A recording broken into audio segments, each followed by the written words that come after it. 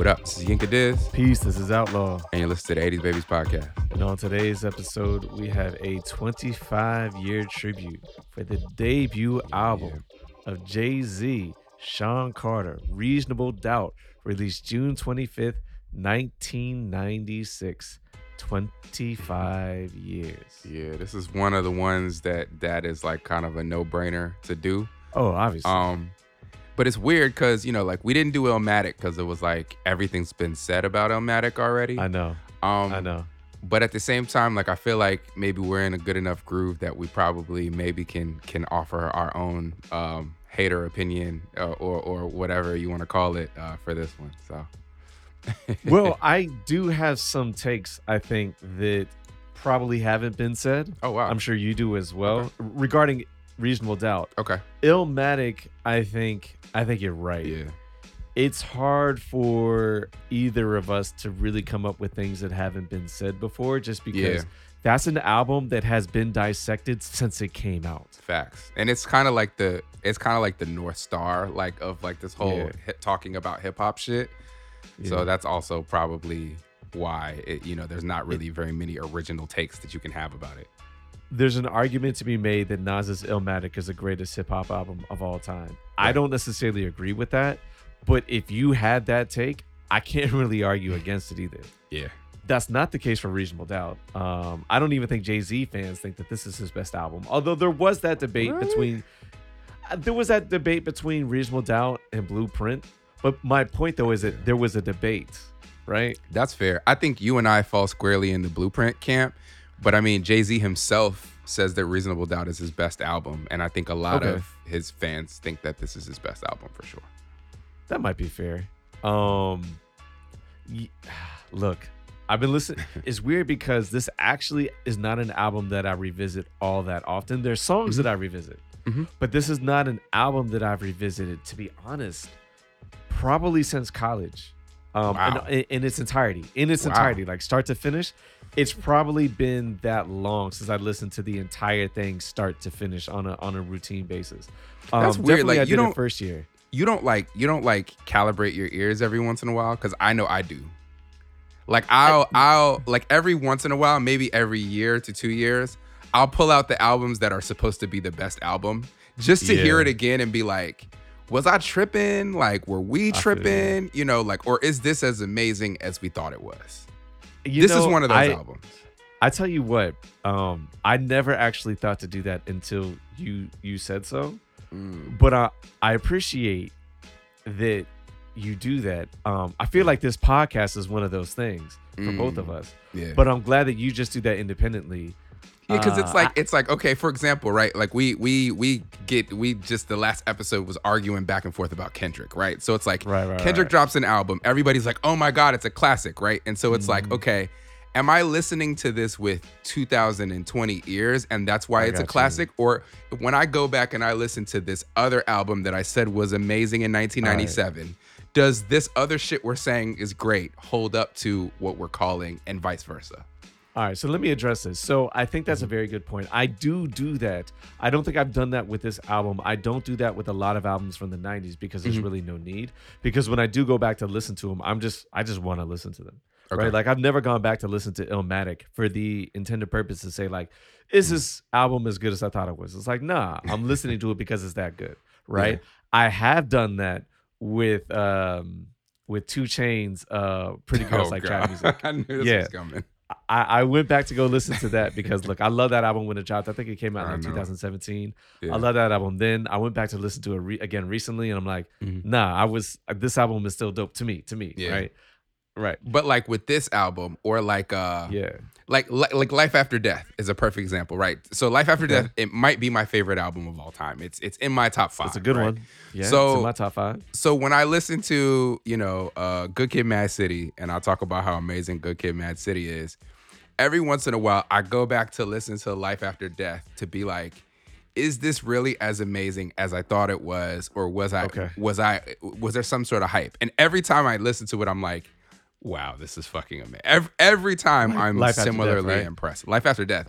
It's it's one of the few albums that like the way I listen to it has never changed. Like Like my opinions on Ready to Die have fluctuated. Like when the first time I heard Ready to Die, I was like, this is cool. And then over time I was like, oh shit, this is really good. Oh shit, this is really, really, really good. Like, so my opinion changed.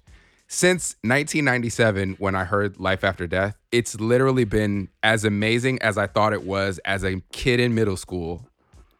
Now, as a grown-ass man with 20-something more years of life experience, it's still as amazing as I thought it was when I heard it then. Interesting. And I don't want to go on a tangent away from Jay-Z towards Biggie. Although, you know me, I could talk about Biggie all day. It has changed for me in a better way, just because there's things I understand more about music now than I did when I was really getting into Life After Death. And so, of course, like I understood lyrics then, right? I understood the flow, the voice, the storytelling. I understood that. Yeah. I understood if I liked a beat. I didn't necessarily understand song structure, and I didn't understand the cinematic quality, or rather, I didn't appreciate the cinematic quality that was in Life After Death. Like at the time, I didn't respect the Puff Daddy musical contributions, not necessarily as ad libs, which I do respect, but just like the musical choices Puff Daddy made. I didn't respect those back in 1999, 2000, the way I do, let's say, in like 2017. Okay. Or 2018, whenever it was, when we went back to go revisit that album. Right. So that is an album that has changed. And I think this one, Reasonable Doubt, is as well. But that being said, though, I think that when I went back to revisit this album initially, it was, the Blueprint versus Reasonable Doubt. And since then, there have been other Jay-Z albums that I've gone back to revisit. I think that Volume 1, I actually tend to probably revisit more. Yeah. Volume 2, but not for good reasons. Volume 2 to just be like, wow, like this album just isn't necessarily like, there's things that I love about it, and there's things that aren't very an album that I haven't revisited in a long time is Black Album. So that might say something about Black Album. I think that's the most overrated album in his catalog. I'll say it might many people will be mad at me for saying it, but that's my opinion. It might be. What I will say is that we're definitely continuing in our Jay-Z year, if you will, because last October, November we did the Dynasty, Rock La Familia. In February-ish time frame, we did Volume 3, Make It a Classic. Now we're doing Reasonable Doubt. We're obviously going to be doing Blueprint. Gotta do Blueprint. And I think that will like wrap up his entire like we will need to. We will never need to talk about him ever again. I think it would be fun to do Kingdom Come as a Make It a Classic. But other than that, maybe no more. That is like the hottest bad album probably ever. Right? Like that'd be a fun one. There's 6 or 7 tracks on that album that are absolutely incredible. Yep. And then there's another 8 tracks, 9 tracks on that album that are like, this shit is garbage. Just awful. So yeah, but anyway, on today's episode, we're giving a tribute to Reasonable Doubt. There's no Make It a Classic. There's no none of that. This is a classic. Yes, this is a tribute. Yep. And so we've talked about Jay-Z plenty. So hopefully we'll get a lot of buzz on this episode. But let's just get into it. Where were you when this album came out, and when you first really started listening to it? Man, where was I in '96? I don't know. What was out in '96? I was probably listening to Busta Rhymes, Fuji La. I was listening to the Fugees. I was probably listening to TLC because Waterfall was 95, right? So whatever 94, 95. Tupac, All Eyes on Me. Pac was on the radio. Biggie was still on the radio. Junior Mafia. Biggie always had singles. Yeah. Flavor in Your Ear was 95. So right. I was probably Bone Thugs and Harmony. Yes. You're right. Yeah. It was Crossroads, and it was Killing Me Softly. That was where I was at. Right. So it's 96. It's summer 96. So this is the year that I moved to Cali. So it's the summer before I'm moving from Chicago to California. I'm listening to a lot of the radio. I think the one thing I remember about this particular summer is my parents had bought me like one of those tapes that was like Grammy nominees 96 or some shit like that. Right. Okay. So it was like all the hottest shit that was on the radio at the time. So I remember Fugees, Killing Me Softly was on it. I remember Crossroads was on it. There was probably some Mariah Carey song on it at the time. Just whatever was on the radio was what I was listening to. Right. I definitely wasn't listening to Jay-Z at the time. No. I did not go back and listen to this as we discussed until Volume 2 comes out. Jay-Z becomes this huge star. And then I go back and I buy all of Jay-Z's shit. And I remember at the time that I did, I think I bought Volume 1 on CD. Yeah. And I only had so much money left. So I didn't have enough money to buy another CD. So I bought Reasonable Doubt on tape. So I had this joint on tape. This is probably around 98. And I remember listening to it for the first time and being underwhelmed, right? And I'll tell you why. Because the reasons why a kid likes Volume 2 as the best album ever and what is on Reasonable Doubt is two completely different things. Yeah, so like true. my expectation, which is like Jay-Z as DMX emulator, Right. was totally different from what I got on Reasonable Doubt. And it took, my ear being cultivated, my palate being cultivated for me to really understand this album. So like me first hearing it, I listened to probably Ain't No Nigga and was like, yeah, I love this song. I remember hearing it on mixtapes back when it was out. Yeah. And then the rest of this, I was like, eh. And then over time, I listened to it again and again and again. And then like every time I listened to it, like I liked something else. So I remember the second time I listened to it, I remember at the time, I loved Primo. Right. So the Evils stuck out to me, and like the story, feeding her 50s, and like it just really, like, I was like, wow, like this story is an incredible story. So it was like that Primo beat stood out to me, and then I checked out the other Primo beats on the album, and so it was almost like an academic masterclass that taught me things every time I listened to the album. So that was my experience. Where were you? So in 1996, we already mentioned some of the music that came out. Jay-Z was not on my radar, but Ain't No Nigga or Ain't No Player was a single. That was something that was on the radio and that had a heavy rotation. And I liked it. I liked it. Did I know who sang it? No, I didn't. The name Jay-Z didn't really mean anything to me probably until I'll Be Good. I think I'll Be Good. Yeah, I remember that. That was the joint on the 97, Right. And the joint on the Sprung soundtrack. Who You With? Who You With. Yeah. That's when the name Jay-Z started to mean something. Ain't No Player. Jay-Z was not the name that stuck out to me. Yeah, it was Foxy. Me, it was Foxy Brown. Right, exactly. It was Foxy Brown, right? That's where I was when this came out. Obviously, I wasn't listening to this. I was listening to, not Bone Thugs and Harmony, the single, Crossroads. Right. But the albums that I had were Busta Rhymes' The Coming, which came out in March of this year. Okay. And Fugees' The Score, which came out in February. And we did the tribute episode for The Score. Those were the things that I was definitely listening to. I mean, I was still listening to TLC, whatever. I knew a lot more about Biggie. I knew a lot more about Pac. Pac was heavy on the radio. In fact, I was actually probably a bigger fan of Tupac at the time than I was of Biggie. But both were pretty ubiquitous. But I didn't purchase either of their albums. Oh yeah, California Love was around this time, right? Yeah. Okay, yeah. California Love was that was at the end of '95 and then beginning of '96 as a single. Okay. Yep. Yeah. So I think it wasn't until maybe 2000 that I actually went back to listen to this, and this is after my junior year in high school, or I guess maybe it was after my sophomore year, entering into my junior year. That summer, so that's the summer of 1999. Okay. I was really going back to listen to like the early New York legends, right? So KRS-One, Rakim, Big Daddy Kane, Kool G Rap. I got into Nas. I started getting into Nas, and then I started to getting into Biggie and Jay-Z that my junior year in high school. And because I'm really, really writing and I'm really studying and I'm really trying to get good.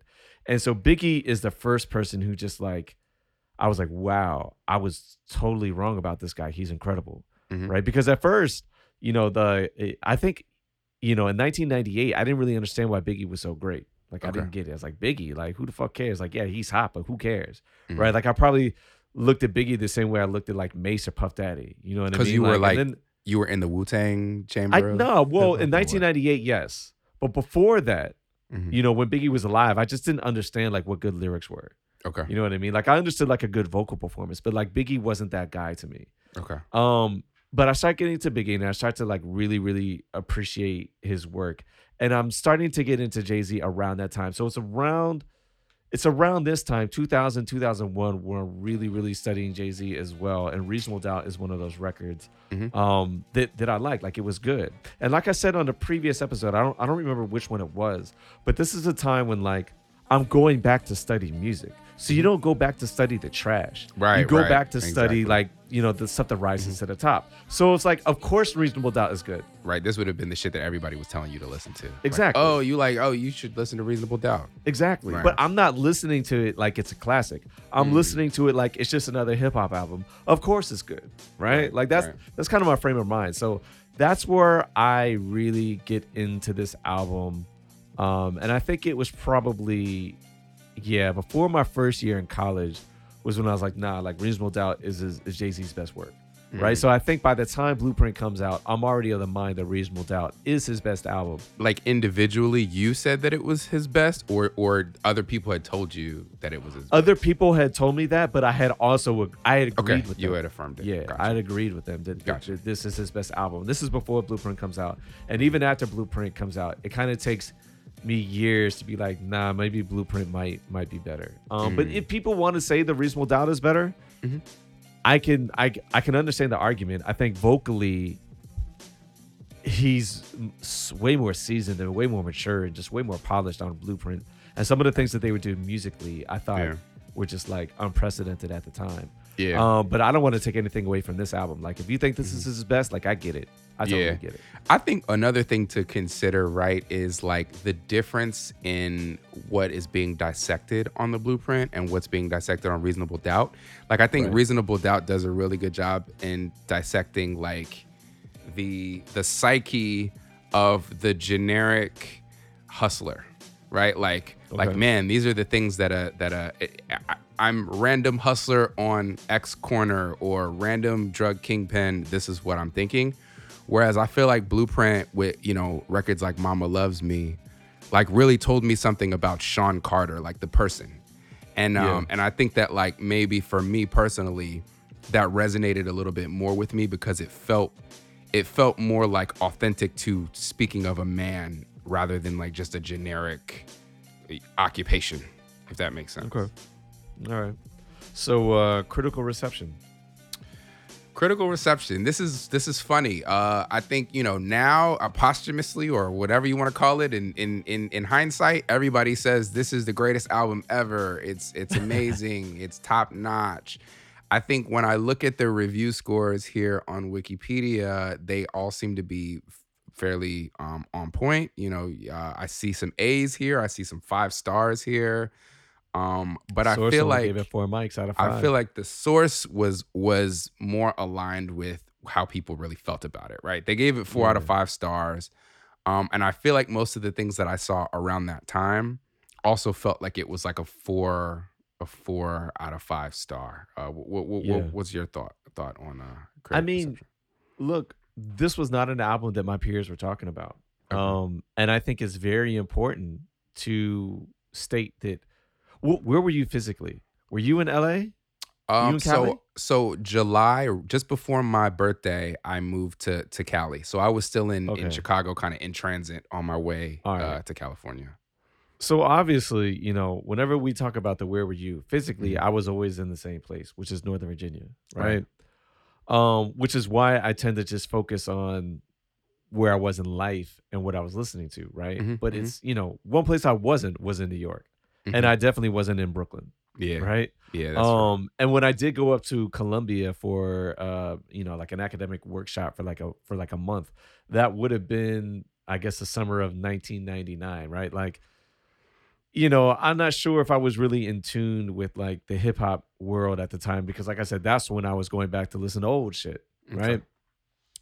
So I think it's very important to state that because, you know, look, if there's one thing I learned with going to college with a bunch of people from New York is that they talk about New York hip hop, right? They definitely did at the time, and they know all the shit about New York hip hop because I think they just grew up with it differently, right? Like this wasn't just something kind of like abstract on the radio. It's like, nah, like this was in their neighborhood in some cases, right? And so, you know, it would have been really good for us to try to get, you know, the critical reception of someone living in New York. And look, I know that you could say the same thing for anybody, right? Like you could say the same thing for people who grew up in Atlanta around Outkast, right? Or, you know, folks who grew up in Houston or Port Arthur with UGK, whoever, right? Like I get that, but like I think that there's something about New York that's just special and different because for one, and I'm not saying they're right or wrong about this, but I think it's a fact that for many of them, at least growing up around our time,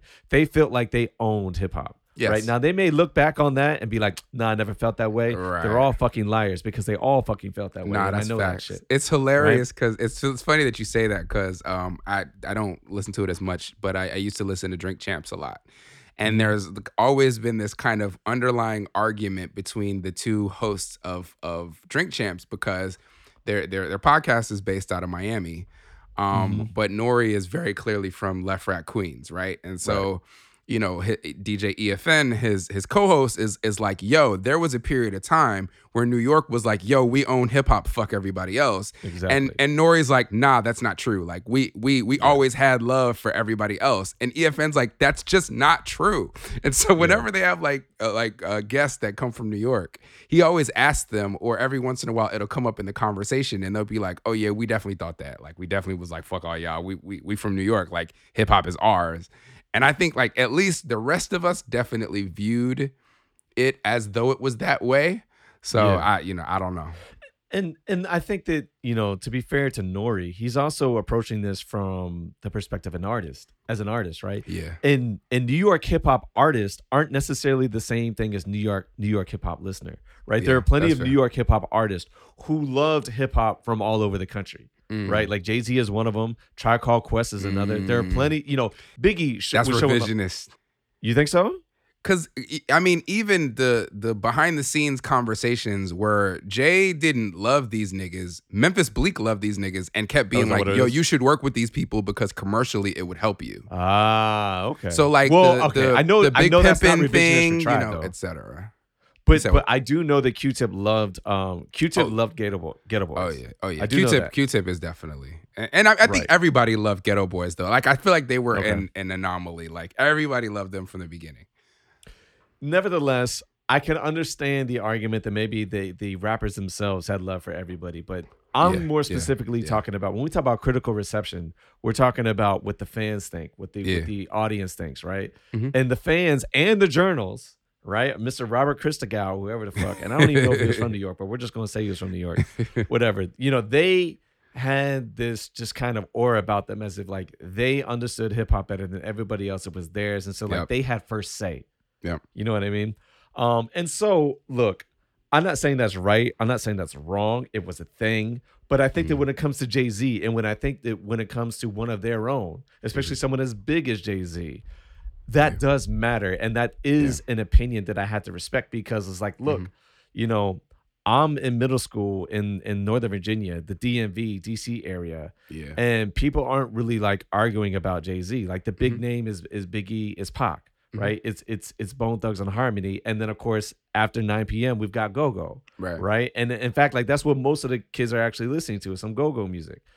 No one's really like arguing about Jay-Z and Nas, which might have been the conversation in a middle school classroom in Brooklyn, New York. Like, who knows? Like, I'm guessing that's what it was. I feel like it wasn't, and not to say that I know anything about New York, but you know, I this was around the time, you know, maybe the 96, 97, like the time frame where Jay was coming up, where like I was starting to pay attention to these like Funkmaster Flex freestyles and these DJ Clue tapes and things like that, and so like.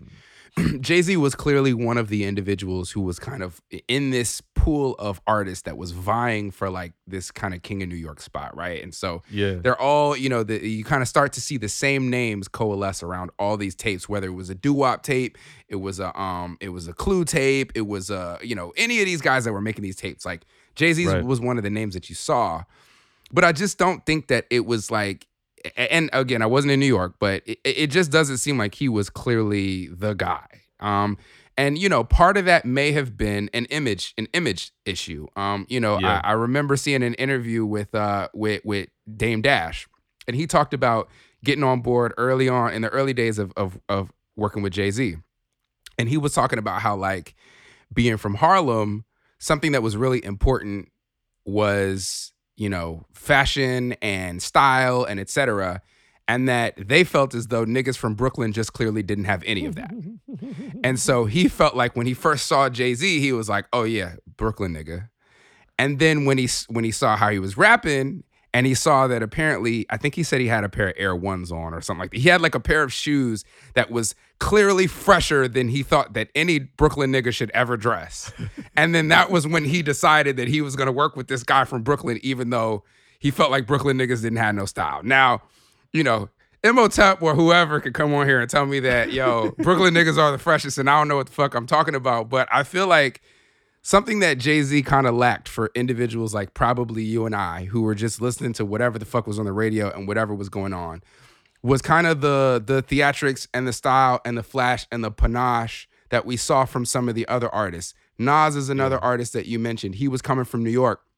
He was walking around with no shirt on, with his chain on and a Braveheart tattoo. Like, those things are flashy enough that, people like us see them. His voice was very distinct. Those were the things that were gonna like make you connect on a mainstream level that I don't know that Jay-Z necessarily did at this point in time. So, well, in 1996, I think you're right, but I didn't articulate this well.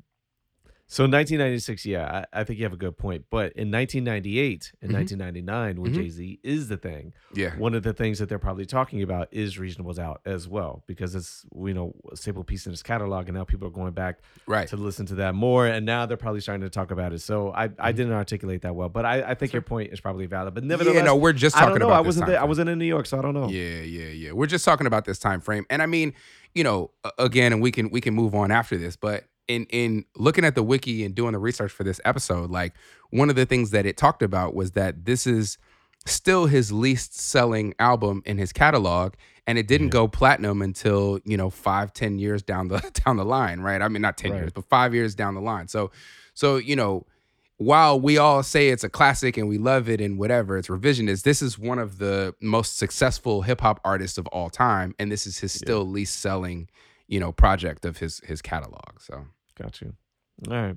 Well, should we get into the highlights and the lowlights? Yeah, let's do it. So, overarching highlights for me, I will say the consistent musical palette that you hear throughout the album, right? Yeah. We just did an episode about what makes a classic. We were talking about like cohesiveness, particularly when it comes to the music.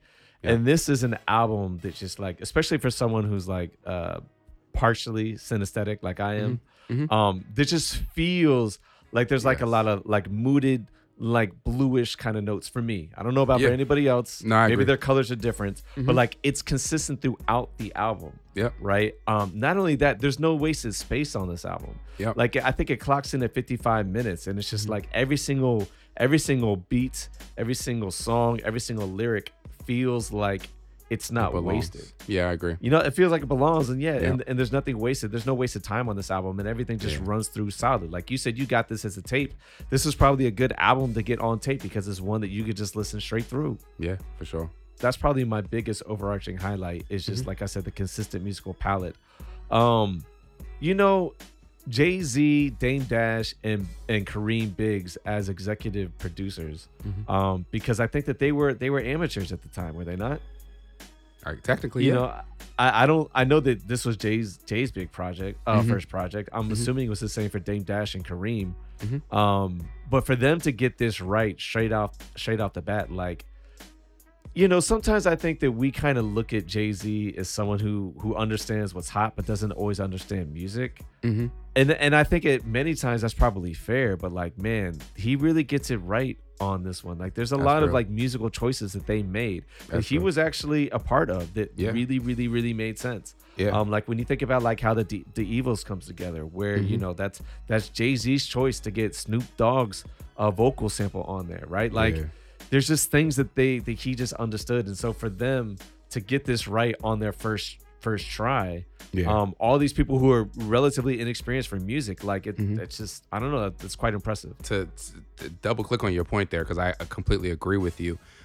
I do remember hearing an interview, and mind you, this person does exaggerate a bit, but Irv Gotti interview, and he was talking about how in the same way DJ Quick feels like he's kind of an uncredited executive producer of All Eyes on Me, right. That he was very hands-on in this time frame for Jay. Just in terms of connecting him with producers and saying, hey, you should rap on this and you should put this together and etc. And so I think, if he was also a part of the vision of what created the sound here, great job. And it's very cohesive. And the palette just really, really works for what Jay was trying to do. And then I guess just, the last highlight for me is obviously, just Jay-Z. I mean, his lyrics on here, they're just Jay-Z. What can I say? Yeah. He's one of the greatest of all time. He's in my elite tier for a reason. Mm-hmm. People argue that this is his greatest album of all time for a reason. Yeah. So, yeah.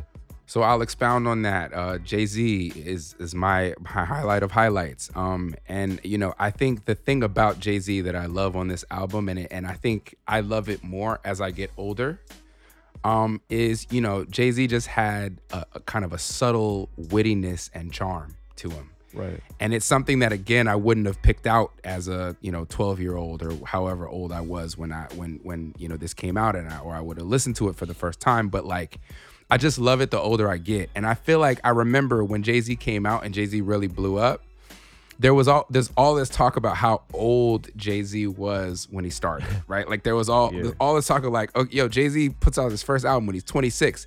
That's old as fuck. Now we can look in hindsight and be like, damn, we thought 26 was old as fuck. That's crazy. But there's a certain experience to him that I really, really appreciate, as an adult. In a certain way that a lot of hip hop artists had a very like, look at me, check me out, I'm the shit type of vibe to them. Jay has more of the like, I'll walk down the hill and get them all type of a wit to him that I really, really appreciate on this album. Okay. So, and then I'll continue on. My other highlights, I said production, which you said as well. I feel like the words I used was cohesive, minimal, and melodic. I think, when I really think about my criticisms that I've had in the past of the Jay-Z and Timbaland comparison or collaboration, I think when I really think about it, it's because of the fact that Jay-Z has such a laid back and such a just, I don't know, like a thought about style to him that like deliberate. That's a great word for it. Deliberate. And like, it's like, it almost doesn't necessarily match the way Timbaland produces all the time. That might be fair. And I feel like we've talked in the past about Ski and his production style and how like he has this kind of style where he basically lets the sample do all the work, right? Like the sample does the heavy lifting, and then he adds some drums kind of that complement specific pieces of the sample, but the sample does the majority of the work. And I feel like on this project, like the production lets the sample do most of the work, and then Jay just almost like just finds the perfect pockets, and it's just like a perfect marriage. Right. Okay. So yeah, production, features. Yeah. I wrote that there are no bad features on this album. I have a feature, but no bad features. Jazzo is kind of the nigga said Farfik Nougat. Thank you. He says Farfik Nougat on it. Like what? Whatever, nigga. Farfik Nougat. I hate that line. But the that's the worst feature on the project, and it's not bad. It's just that particular line and a couple others bother me. But features are really good. I think most folks really knocked it out the park here with their features.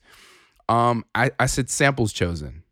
Yeah, very good samples. Great samples, man. And I mean, like I said, the samples do most of the work here. So it's just like, they choose samples that go perfectly with the subject matter and with Jay's voice, and then Jay just kills it every time. And then my last highlight is sequencing. Okay, that's a good one. We've talked about how I like 2 acts to my albums, especially my longer albums, and this clearly has 2 acts, right? Like you get the 22 twos coming in the middle, right? You get 22 twos in the middle, almost like a skit. It's got the whole live feel to it, and then you get the second half of the album. Okay, so those are my like highlights. that. It makes sense. Yeah. Well, let's get into the track for track highlights, and why don't you start it off? Sure. Can't Knock the Hustle. Damn. Can't Knock highlight. the Hustle. All right. Go for it. It's actually not one of my highlights. So. Oh, really? Okay, so I'll take it, man. This beat is so smooth, and it's interesting because I don't know nobody's catalog like that, and maybe I should click through it. But I feel like I've seen his name like maybe on 2 or 3 Jay albums, and every time it's a nobody record, it's a joint that I like. Because I feel like there's a record that I really like off of Volume 2 that's also a nobody production. And then I feel like there's Still Not a Player, exactly, was produced by nobody. So yeah, man, really, really dope beat. That bass line is insane. And then the bass line is dope. This is back when they didn't necessarily re-perform the bass lines, right? They just kind of like filtered over the bass lines. Exactly. Filtered bass lines. You can tell. And you can hear it. And I then used to do that shit too. And then Mary just kills this shit. I think Mary's the reason why the song is not a highlight to me. It's not that she's bad. I just think that on other hip hop features, she's done a better job. And this is kind of like, I think it's memorable because of like the lyrics on the hook, less her performance, and just like the fact that she's there. Yeah. That's why it's not a highlight to me. But I will say, I love in particular his last verse when he says, I'll tell you what you're not though. Me, slick like El Gato, fucking Jay-Z. Like the idea that. And like El Gato, like a Spanish cat, is somehow just like slicker than a regular cat. But like his lyrics on that and his flow, like, and I know he just did it because it rhymed, right? I'm just saying, like, slick like El Gato, fucking Jay-Z. It's like, yeah, fucking Jay-Z. This was nice. I feel like, but look, it's a good song. It's just not one of my highlights. If I'm gonna highlight something, you know what I mean? So I feel like Mary J. Is somebody who I think among people who are really into singing, you kind of get mixed reviews. Yeah. But she is truly an emotion singer. Oh, you know, people have even given her, she's a screamer, right? Fine. But the emotion that she conveys, even here with, but until then they think I'm the one who's crazy and that's the way you're making me feel. That's what makes the record. Like, so, I mean, while you may say she's like what makes it not a highlight for you, I feel like her performance is what pushes it over the edge. I got you. I mean, look, it's an iconic song for real. Everybody knows Can't Knock the Hustle. It's just, I also don't necessarily want to highlight every single song on the album because I probably could. Yeah, you know that's fair. So it's a song that's definitely worth mentioning, and we definitely have to discuss it, but it's not one of my highlights. In fact, why don't we just go through, we might as well just go through track for track and say whether or not it is a highlight. That's real, because, I mean, on the real, like the runs are what makes the album. So, I don't think there is no song on here that's a track low light for me. There's none. Yeah, I don't have any either. I might have an overarching highlight, low light, maybe. Yeah. Maybe. So every song is probably worth discussing. We don't have to get into a long conversation about it, but why don't we just go on to the next one? Well, why don't you talk about politics as usual? You got it. Again, this is another one of those where, like, the palette, the way that the voice on the sample kind of goes in. Is this like a stylistics record or something? Dramatics, but it's like there's like a woman on the sample, right? This way again. Hurry up this way again. That's a stylistics, I think. Right. I'm about to look right. it up. Is that a woman singing that though, or is that just that's the lead singer. All right, well, hurry up this way again.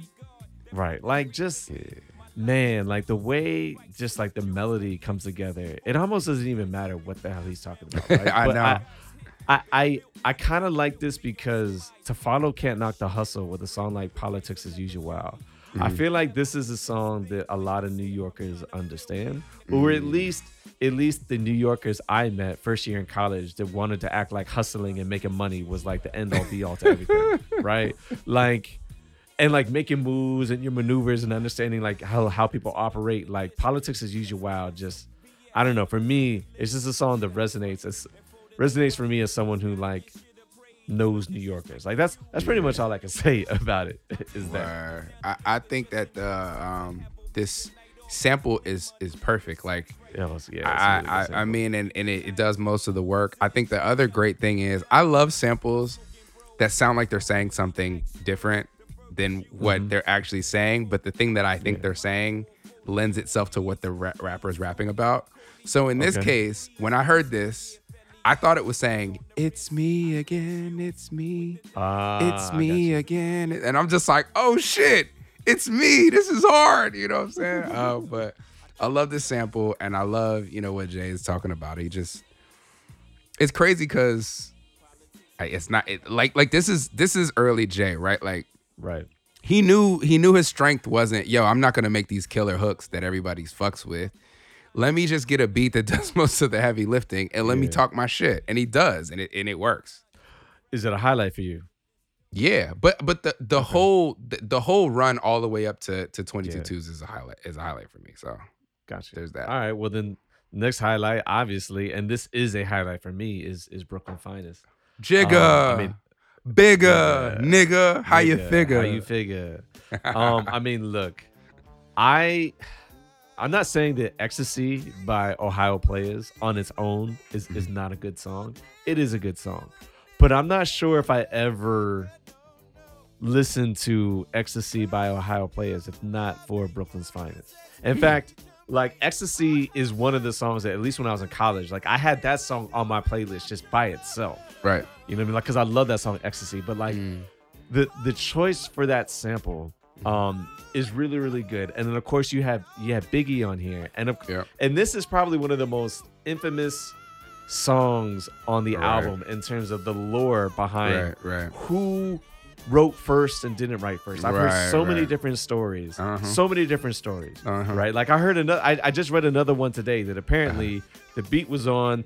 They had a pen in the pad. They dropped the pen. They both pushed the pen to the other one, and they both pushed it away because like that was them indicating that they didn't write. They didn't write. All right, right. Like I don't think that happened. I don't think that either. What story do you think happened? If I'm really, really honest, the social engineering of Jay-Z tells me that Big probably didn't write, and then Jay-Z probably also did not write because he didn't want to be outdone by Big. That would be how I would probably see it. That is how. Look, the story that I heard, the first story I heard was that Jay-Z never wrote. So Biggie comes into the studio, and it was this song that inspired Biggie not to write.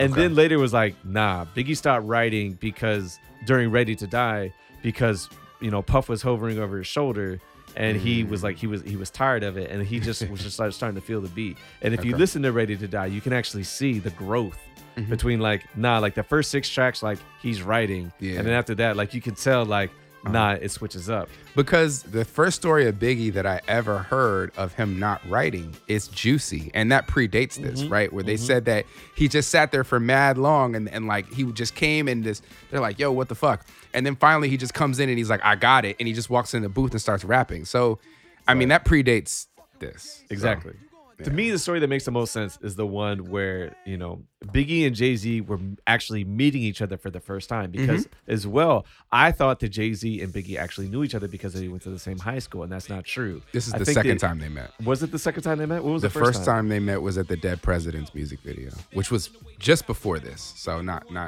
too long off. Because Biggie is in the Ain't No Nigga video. Oh, is that what it was? Because I feel like I read that it was the Dead Prez video where they met. Maybe it's Ain't No Nigga. He's definitely in the Ain't No Nigga video. But here it is. Here it is on the Wikipedia. Although the rappers had met before on the Dead President's music video set. Okay. Yeah. All right. So they went to the same high school as well as Busta Rhymes. Busta Rhymes knew. He might have actually known both of them, but they did not know each other in high school. Right. Because I think they were a few years apart. Obviously, Jay-Z was older than Big. Right. And so, they get into the studio, and word was that Biggie didn't write his verse. He was just ready to go in. And Jay-Z was like, wait, what? He didn't write? Well, if he didn't write, I'm not going to write. That's the story to me that seems like it makes the most sense. I don't know. What's your take on it? Nah, that's probably how it happened. So the other piece or anecdote that I want to throw out here is I was listening to a podcast with Clark Kent, and he was talking about how, first of all, these two are his favorite rappers already at this time. In his mind, he says that these two are going to be the greatest rappers in the world, which if he really knew that, in 95 or whatever, when he said that he already knew these two were the best rappers on the face of the planet, that's amazing. But so, he wanted to get the two of them together. Ecstasy by Ohio Players is his favorite song. Okay. DJ Clark Kent in the whole world. And so, in his mind, he wanted to get his favorite sample and the two best rappers in the world on his favorite sample. And so he had talked about how he had previously made a beat with this Ecstasy Ohio Player sample, and he said the beat was trash. Right. And I want to say he said that he tried to get like Jay or somebody on the original version of the beat. It wasn't good. So, when he essentially got the two of them to agree to do a song together, he went back and either that morning, and that might just be part of the lore. I think he said like that morning or something. He looped the beat up again, and somehow he made it work. And that's the reason why the shit's not like it's not a straight like 4-bar, 8-bar loop, like the normal loops that you get here. And that's why like they kind of had to approach the song the way they approached the song, is because it's not like a normal 2-4-bar loop like most of the other songs that they have here. Yeah.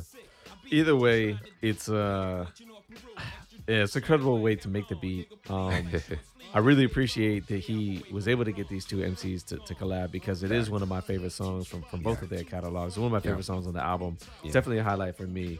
Yeah. And it's just, I don't know what else to say about it. And one of my favorite stories, now as an artist who has done this whole thing where it's like you write a song on the spot where the other artist goes in and drops 2 bars, and then you walk in the booth after him and you come up with the next 2 bars and you come up with the next. That kind of like face-off thing is very dope, and it's a really cool mental picture for two of our favorite artists to watch them go back and forth and construct something like this. Right.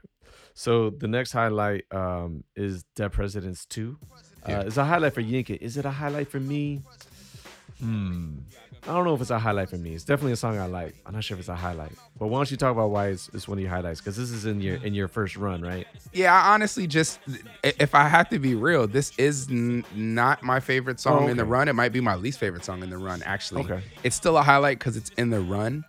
I think the funny and interesting thing to me is that this was the single. Like, he pushed this, he shot a video for it, the whole 9.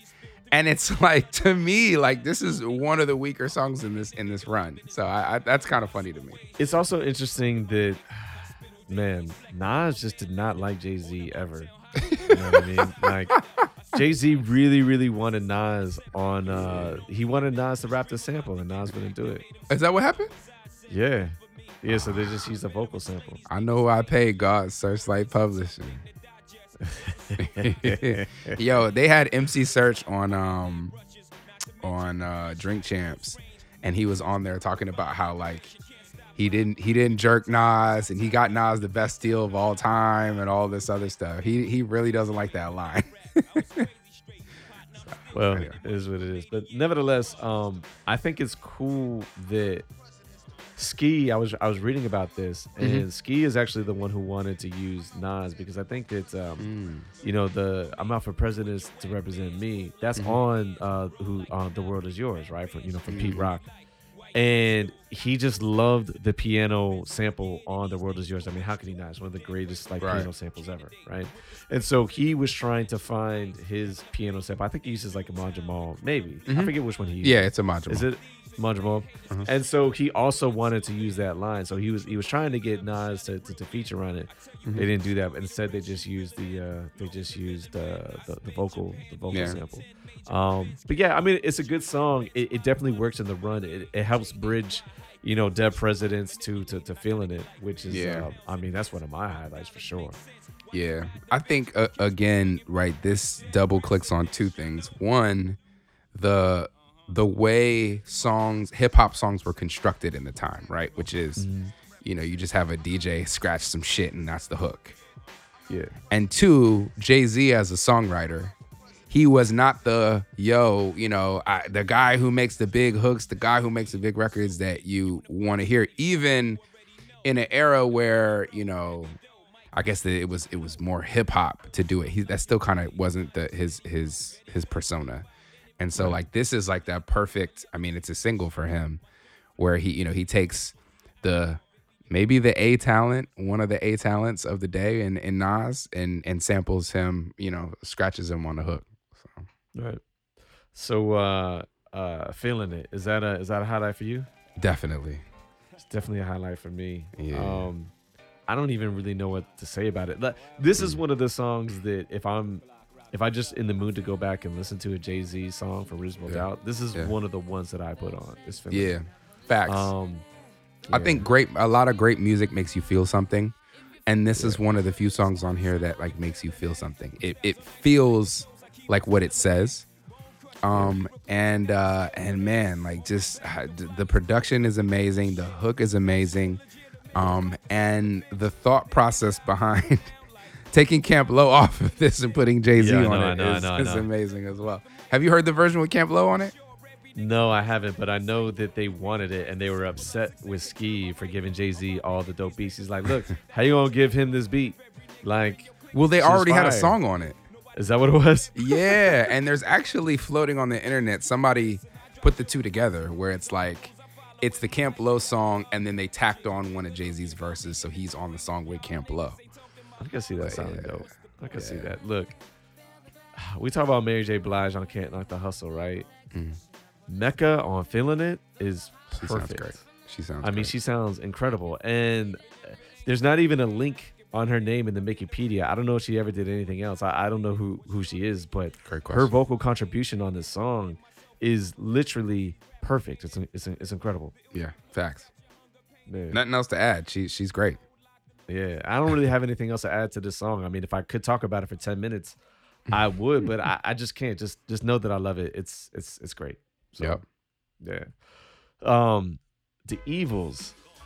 This is an interesting one for me because this is a song that I've always respected, and I knew it was a powerful song, but I did not like this song back in the day. Wow. I'm still not sure how much I love it now, but it is a highlight for me. It's an incredible highlight for me.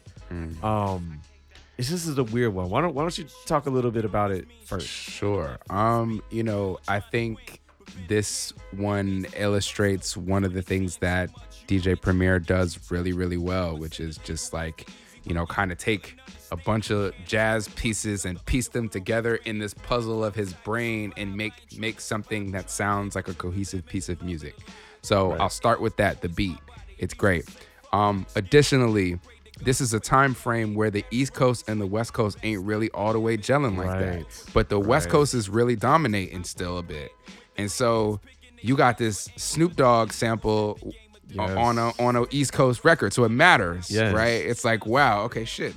That's you hear Snoop Dogg's voice and you know Snoop Dogg's voice. It's a distinctive voice, so that matters. And then we on our podcast multiple times have taken jabs at Jay-Z as a storyteller. The storytelling on this record is incredible.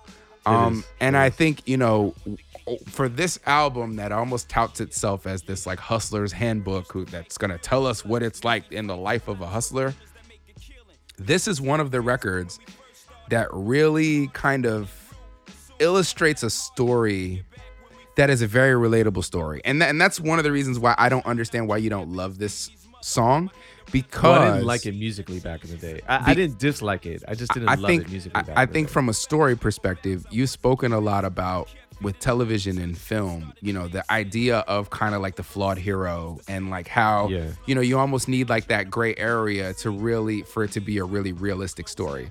And so the way Jay-Z paints this picture of him and his friend coming up together and then, getting to a point where they both worship money so much that they don't even speak anymore. and now he's willing to kidnap his friend's baby mom, right. like because that's how motivated by money he is.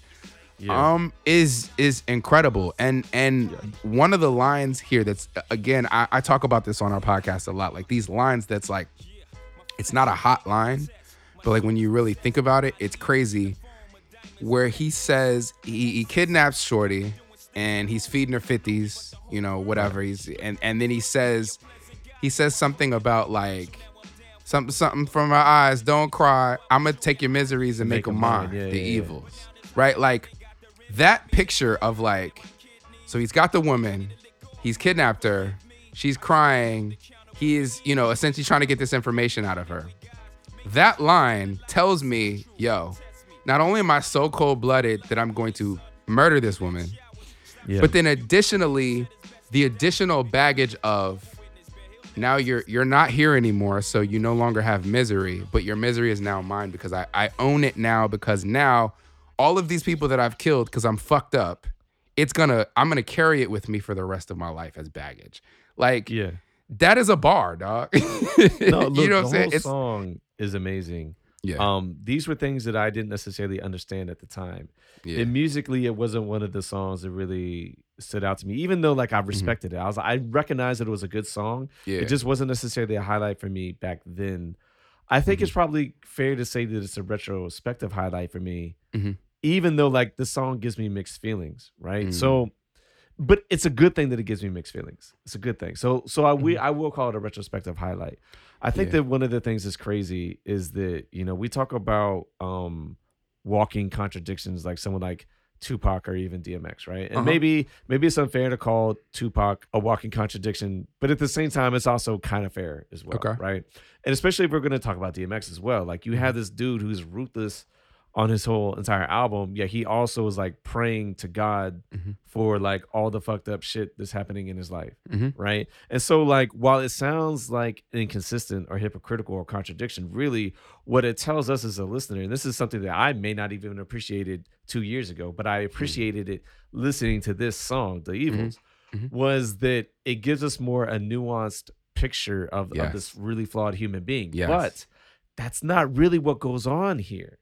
Right. Okay. Because I think that when DMX does like his little prayers and whatnot, you really see like, wow, this is like a troubled person who's like wrestling with his demons. But that's not what Jay-Z does on this song. That's true. He celebrates his demons. But I think that's Jay-Z's persona. Exactly. Yeah. Exactly. He's very different from DMX. Which is one of the reasons why it kind of gives me mixed feelings, because it's like what he does on this album is the same thing he does on the end of Volume 1, right? Where it's like he gives us regrets, and that's like him kind of like finally like expressing. No, that's on here.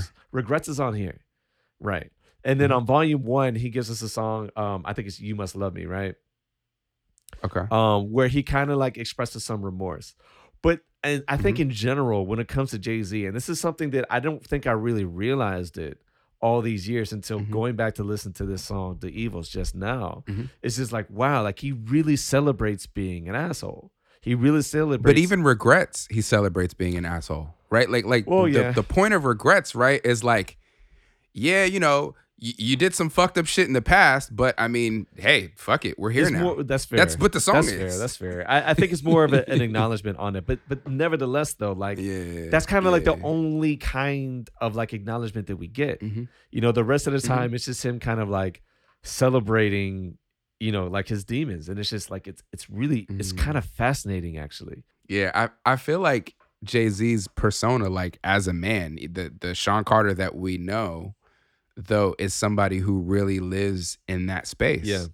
Like who, celebrates the negativity for the positivity that they've gotten out of it. Always. Yeah. I also wonder if part of it is just the idea that like, look, you can't show weakness ever. Like, I'm a man and you're not going to take me down. Like, you just not show weakness. I wonder if some of that mentality is in this song and in his music in general. Maybe, but again, to take it back to what I like about this song, like, I think to go back to what you were talking about on a previous episode about, the kind of creating like a sympathetic character by being like, okay, this person may have done something bad, but like doing something that showing something that humanizes them, right? Like this story starting with him and his friend and them just being kids and growing up together, and then you then seeing them in their two respective towers now trying to figure out ways to destroy each other because they're so motivated by greed. Right. I think is a really dope picture. Yeah, no, it is. It's a really good song. And it's something that I appreciate now more than I appreciate at the time. Even though I knew that the Evils was a song that everybody loved, so it was always a song that I respected.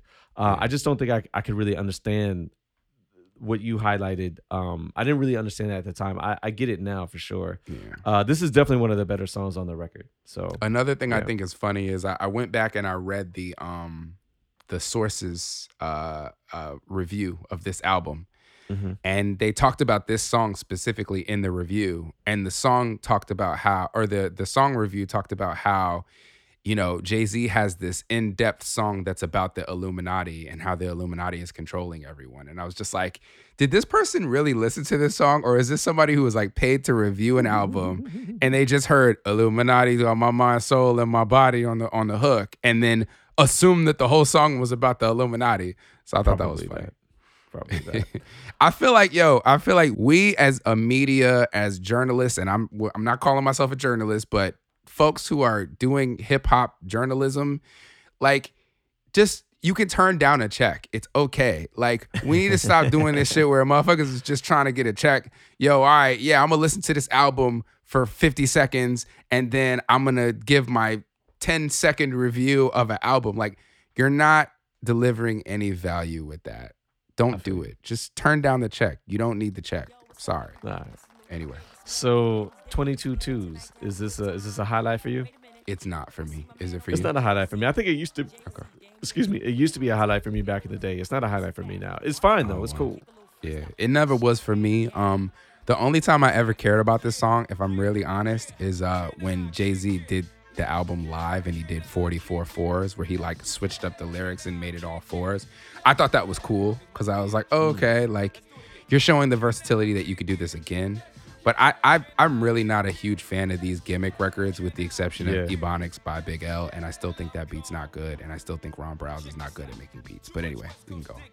Yeah, I think the good thing about this record, particularly the placement, is that it does feel like an interlude. It does feel like a right. You know what I mean? And I think that's just one redeeming quality. Agree. So it's also cool that, like, when the beat comes together, this is another one from Ski, and this is one that he didn't really like this beat, but this verse, like whoever's the woman who features on the on the skit, whatever, she had a show. What was the name of that? Yeah, she had person? a show. I don't remember. But it was like Big something. Maria Davis.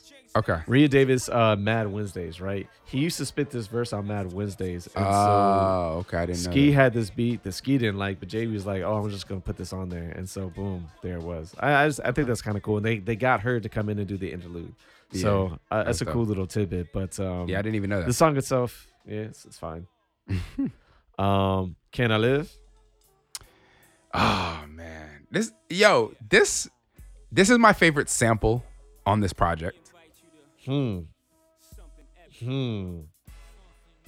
It's not my favorite sample, but it's one of them. Isaac Hayes. Oh man, Isaac Hayes is one of my favorite artists. Of course, yeah. So yeah, dog. What can I say about this? I love this beat, and I just love Jay-Z's just like. I just love his affect. I just love his approach to this joint. You know what I'm saying? It's just, I feel him. I don't know. It's hard to describe. I just love this song. This is one of those, like, Can I Live just feels like such a New York thing.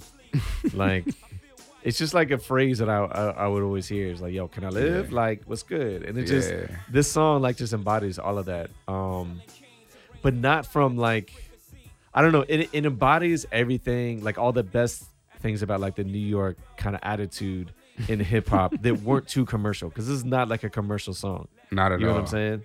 But this is like a roll down the windows in your car and just Yeah. bang it type of record, yeah. Yeah. This is yeah, I like this record a lot. So Yeah. yeah. It's definitely a highlight for me. Yeah. Ain't No Nigga. Is this a highlight? Yes, it is. It's a highlight for me because it's aged very, very well. In fact, I Okay. think I like this song more now than I did at the time. And I liked the song at the time. But Mhm. even now, I'm just like, yo, this shit just goes. Like, Yeah. that's all I can say. It just goes. You Yeah, know? it does just go. The other thing that I will say about this is like this record to me is very hip hop. Yeah. Like the early days of hip hop where like hip hop was almost just like a sponge and it just took a bunch of things and put them together and swirled them up in a pot and just brought it out, right? So you've got Right. like 7 minutes of funk, which had already been sampled before by EPMD, you know, so it's not like it Correct. was like we had never heard the sample before. And then you got Ain't No Woman Like the One I Got, the Four Right. Tops joint, which they did over again as the hook. Like it's just this kind of gumbo of shit that we've heard before, with just dope raps on top of it by artists that we now like. Like I and you know, for whatever reason, I just like it. And then I also really like the kind of salacious, like, you know, battle of the sexes piece where Yeah. they're going back and forth at each other. Like, you know, it's cute and it draws you to the record, right? Like for, you know, my 12-year-old ears, there's no other record on this project that would have drawn me to Jay-Z. He just is not, he's just too soft-spoken and too understated for me. But this beat and this thematics, anybody can digest it. And I think I really enjoyed that about it. It's funky without feeling misplaced. Like Yeah. we talked before about the palette, like the palette, it works as well. Despite the fact that it's a club party song, got Yeah. bounce to it. Like, Yeah. nah, it still fits in with everything else. And so yeah, it's still a really, really good song. And I gotta Um, say, we shitted on Jazzo for Farfik Nugan, but he did make this beat and Yeah. contribute the chorus, and, you know, and concept of this song. So shout out to Jazz for this record. It was crazy. Friend or foe? Highlight? Yes, just the story. Yeah. Go How do you ahead. feel about the beat? It's fine. I It's think that's probably the my reason- least favorite Primo beat. Probably, and I think that's So Gangsta. I probably prefer So Ghetto to So Ghetto? Friend or Foe. So I think when we spoke before about Volume 1, and we talked about A Friend or Foe 2, I preferred the Volume 1 better because of the beat. Even though this Friend or Foe, like the story and his attitude and his whole demeanor on this, like where he's Yeah. trying to talk business, and he's just talking down to the guy, like, and it's just whole Yeah. just like, I'm sorry, man, like I don't want to do this to you, but I Right. have to. It's like the principle of it, right? Like I Right, get right. that. That's better on this album. The beat to me is better on Volume 1, but I mean, it's Way still it's like, better. this is such an iconic song, though. Yeah. And I mean, you know, the other thing to add, right, is that hadn't he already dropped The Streets Is Watching prior to this? And that was like that had this song previously on it with the whole movie. Oh, he might have. I don't Yeah, I think- actually know that.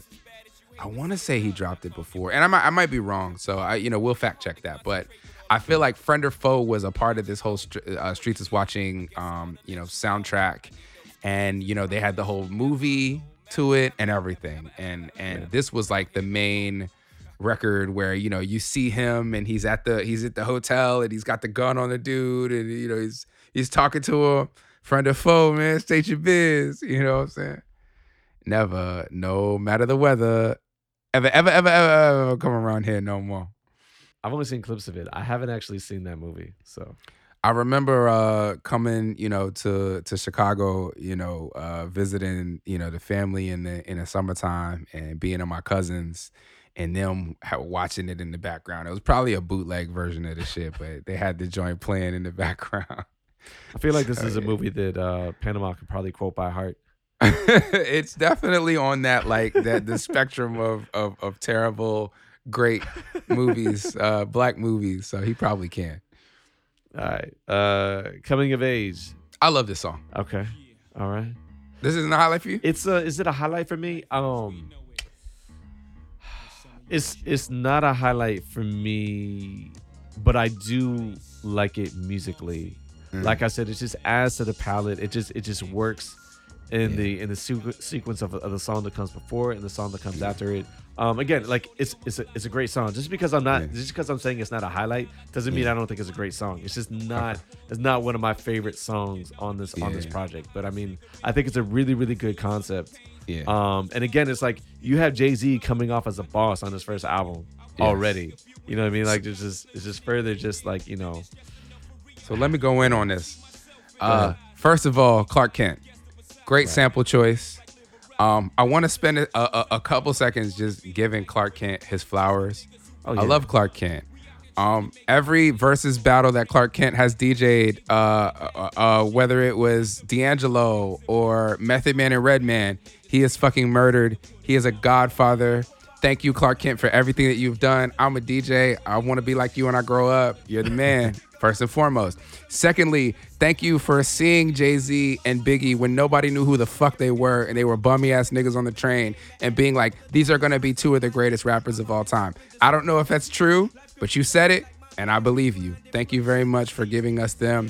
Thank you for putting the two of them together. Now, the coming of age story. Many people have probably already heard this, but if you haven't, I'm going to tell it again. Supposedly, Jay-Z writes this entire song, start to finish, and he knows that he's going to put this song on this album. He had been on tour with and on a soundtrack with Shaheem the Rugged Child from the Wu-Tang. He wanted to have Shaheem the Rugged Child to feature on Coming of the Age. He, I believe, was going to the projects in Staten Island or wherever the fuck Shaheem the Rugged Child was to try to find him. But at the time, Shaheem the Rugged Child was getting so big with the Wu because he was the kid that was hanging out with the Wu that he couldn't find him. So he kept trying to come around. He kept asking behind him and everybody was like, yeah, sorry, the kid's a star. Sorry, can't find him. Fuck it. So he's like, all right, well, then I got to find somebody who's in my neighborhood and get him to do the record. So Memphis Bleek.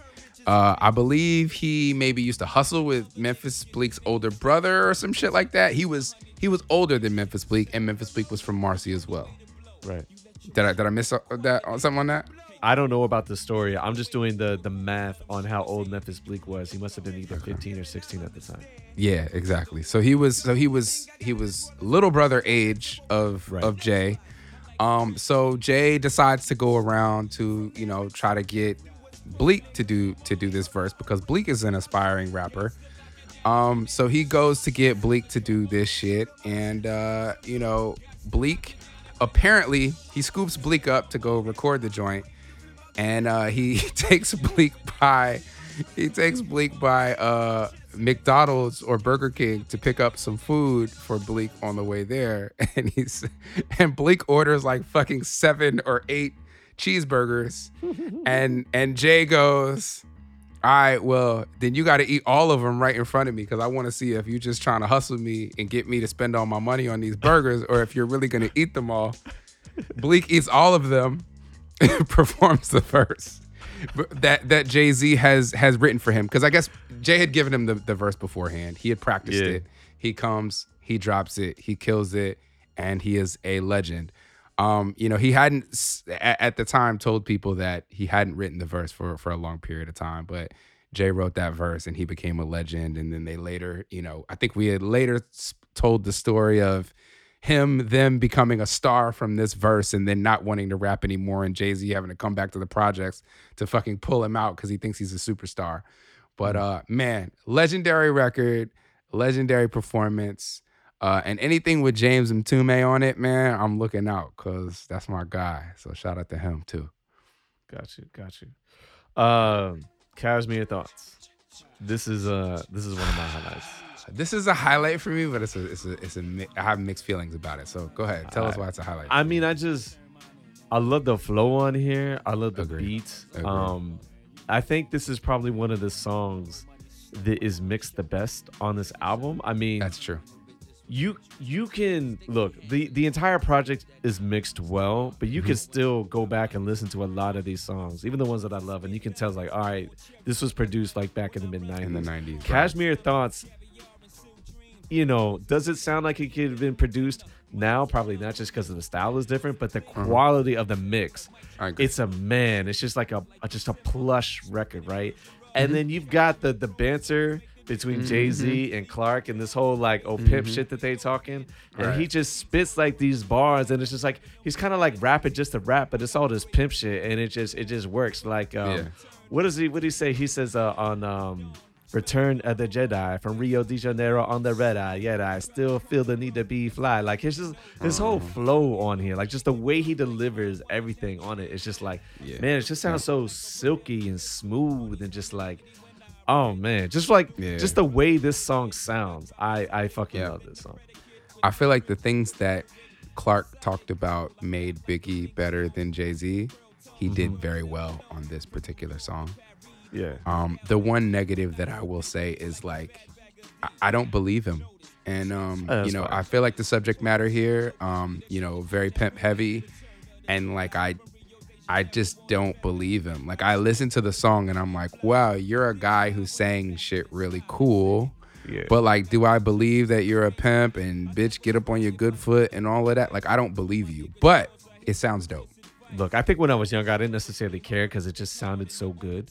And I think ordinarily that's something that I probably would have called out. But the reason why it doesn't necessarily bother me on this record is just like hearing Clark Kent talk about it. And he's like, look, we were just fucking around. Sometimes we just joke on some pimp shit. So we just put this down. Like I get the impression that that's all it was. So it's like, all right, we'll just do this.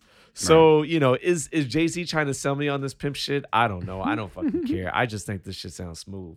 So, yeah. Nah, this shit sounds very smooth. I love it too. Bring It On. Is this a highlight for you or no? I mean, it's got the worst feature on here, but okay, it's a highlight for me as well. Yeah, it's a highlight for me. Go ahead. I just love the way this song sounds. I mean, I know it's not the last song on it, but it kind of does close out the album in a way. It's such a good sample.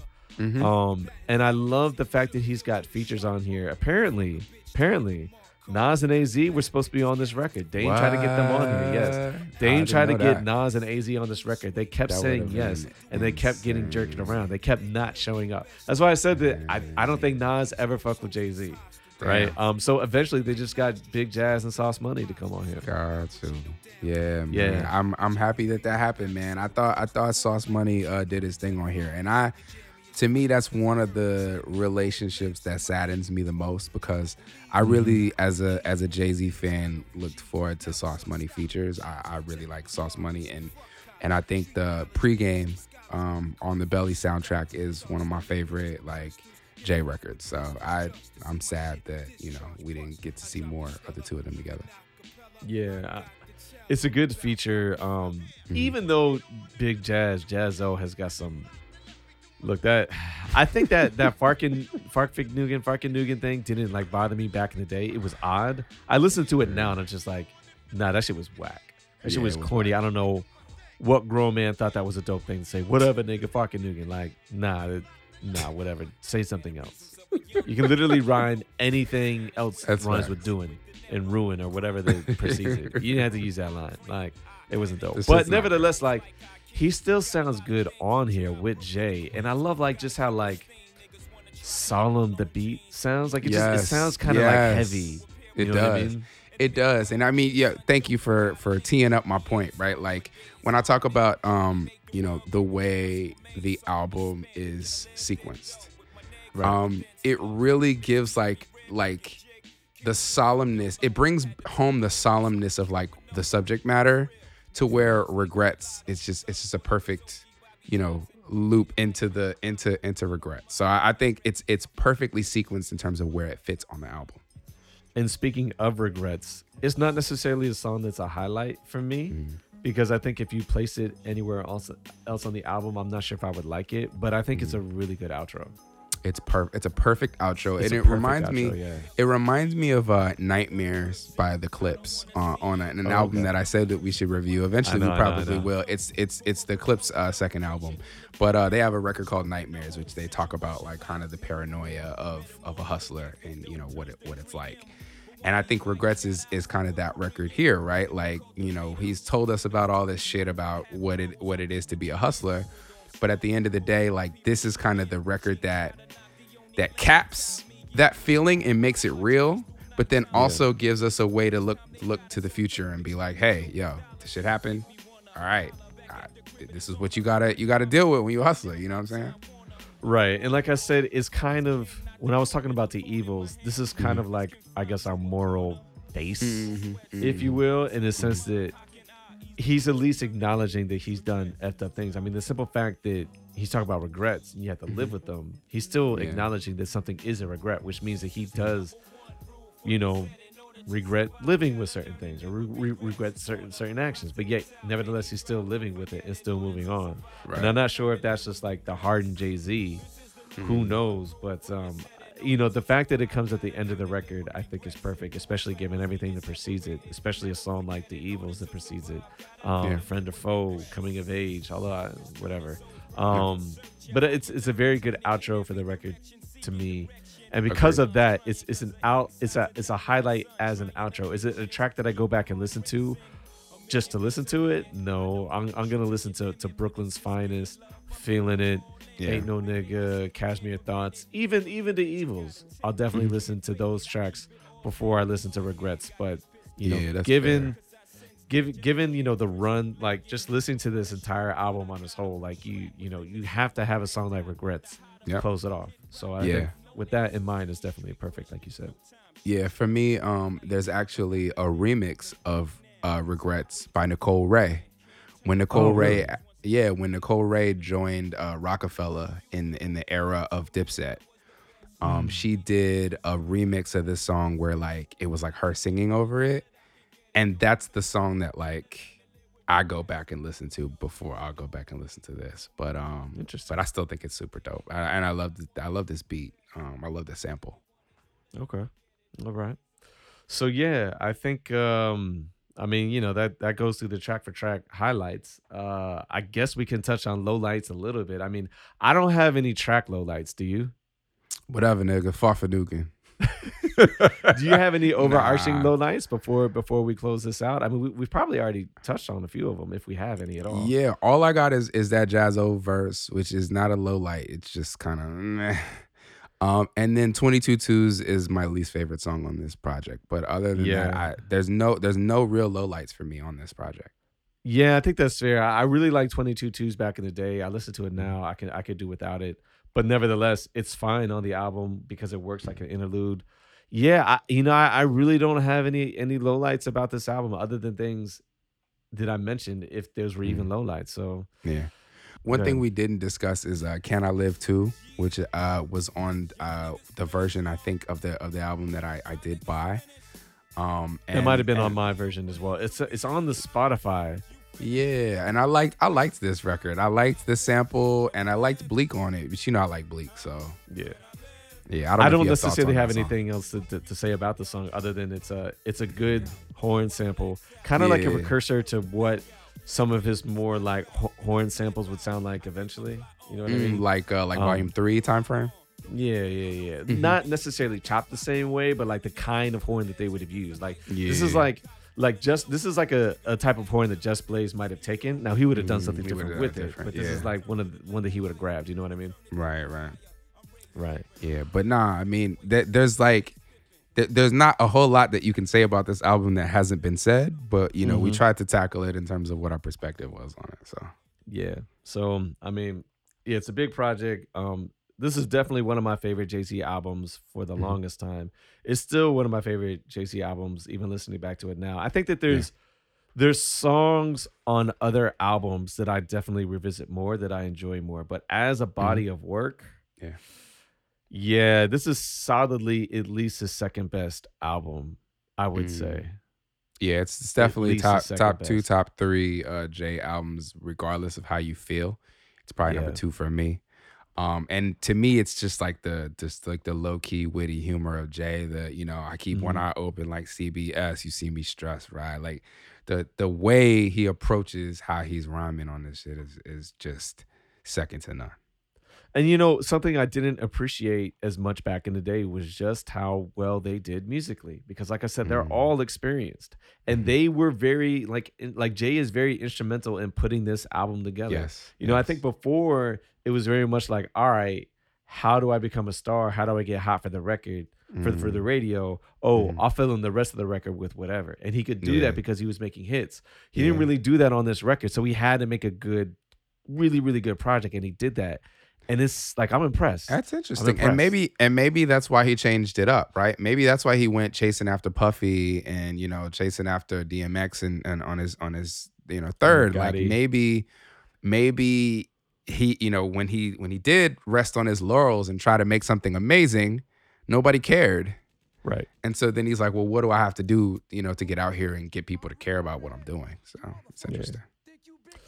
All right. Well, unless you have anything else, I think that should wrap it up for our 25-year tribute for Jay-Z's debut album, Reasonable Doubt. You got anything else? Yeah. Nope.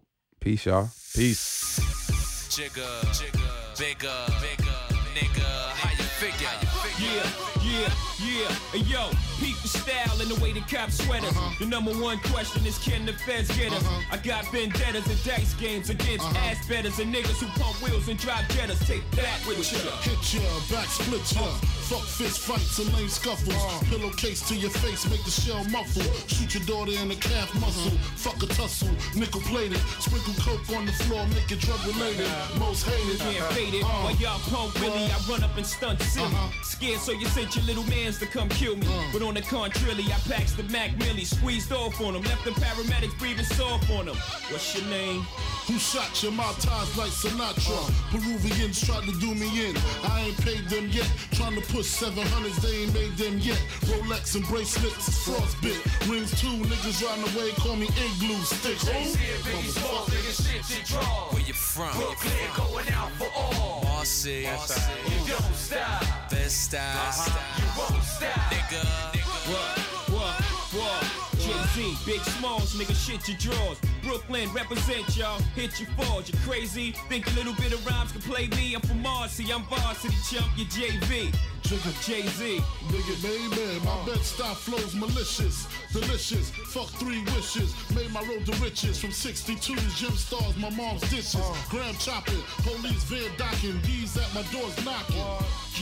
Yeah, no more mister. Nice guy, I twist your shit. The fuck back with the pistols. Blazing, hot like Cajun. Hotter than even holding work at the day's end. With New York plates outside. Get up out of there. Fuck your ride. Keep your hands high, shit gets steeper. Here comes the Grim Reaper, Frank White. Need the keys to your innkeeper. That's right. Chill, homie. The bitch in the Shoney's told me you're holding more drugs than the pharmacy. You ain't harming me, so pardon me. Pass the safe before I blaze the place and hit 6 shots just in case.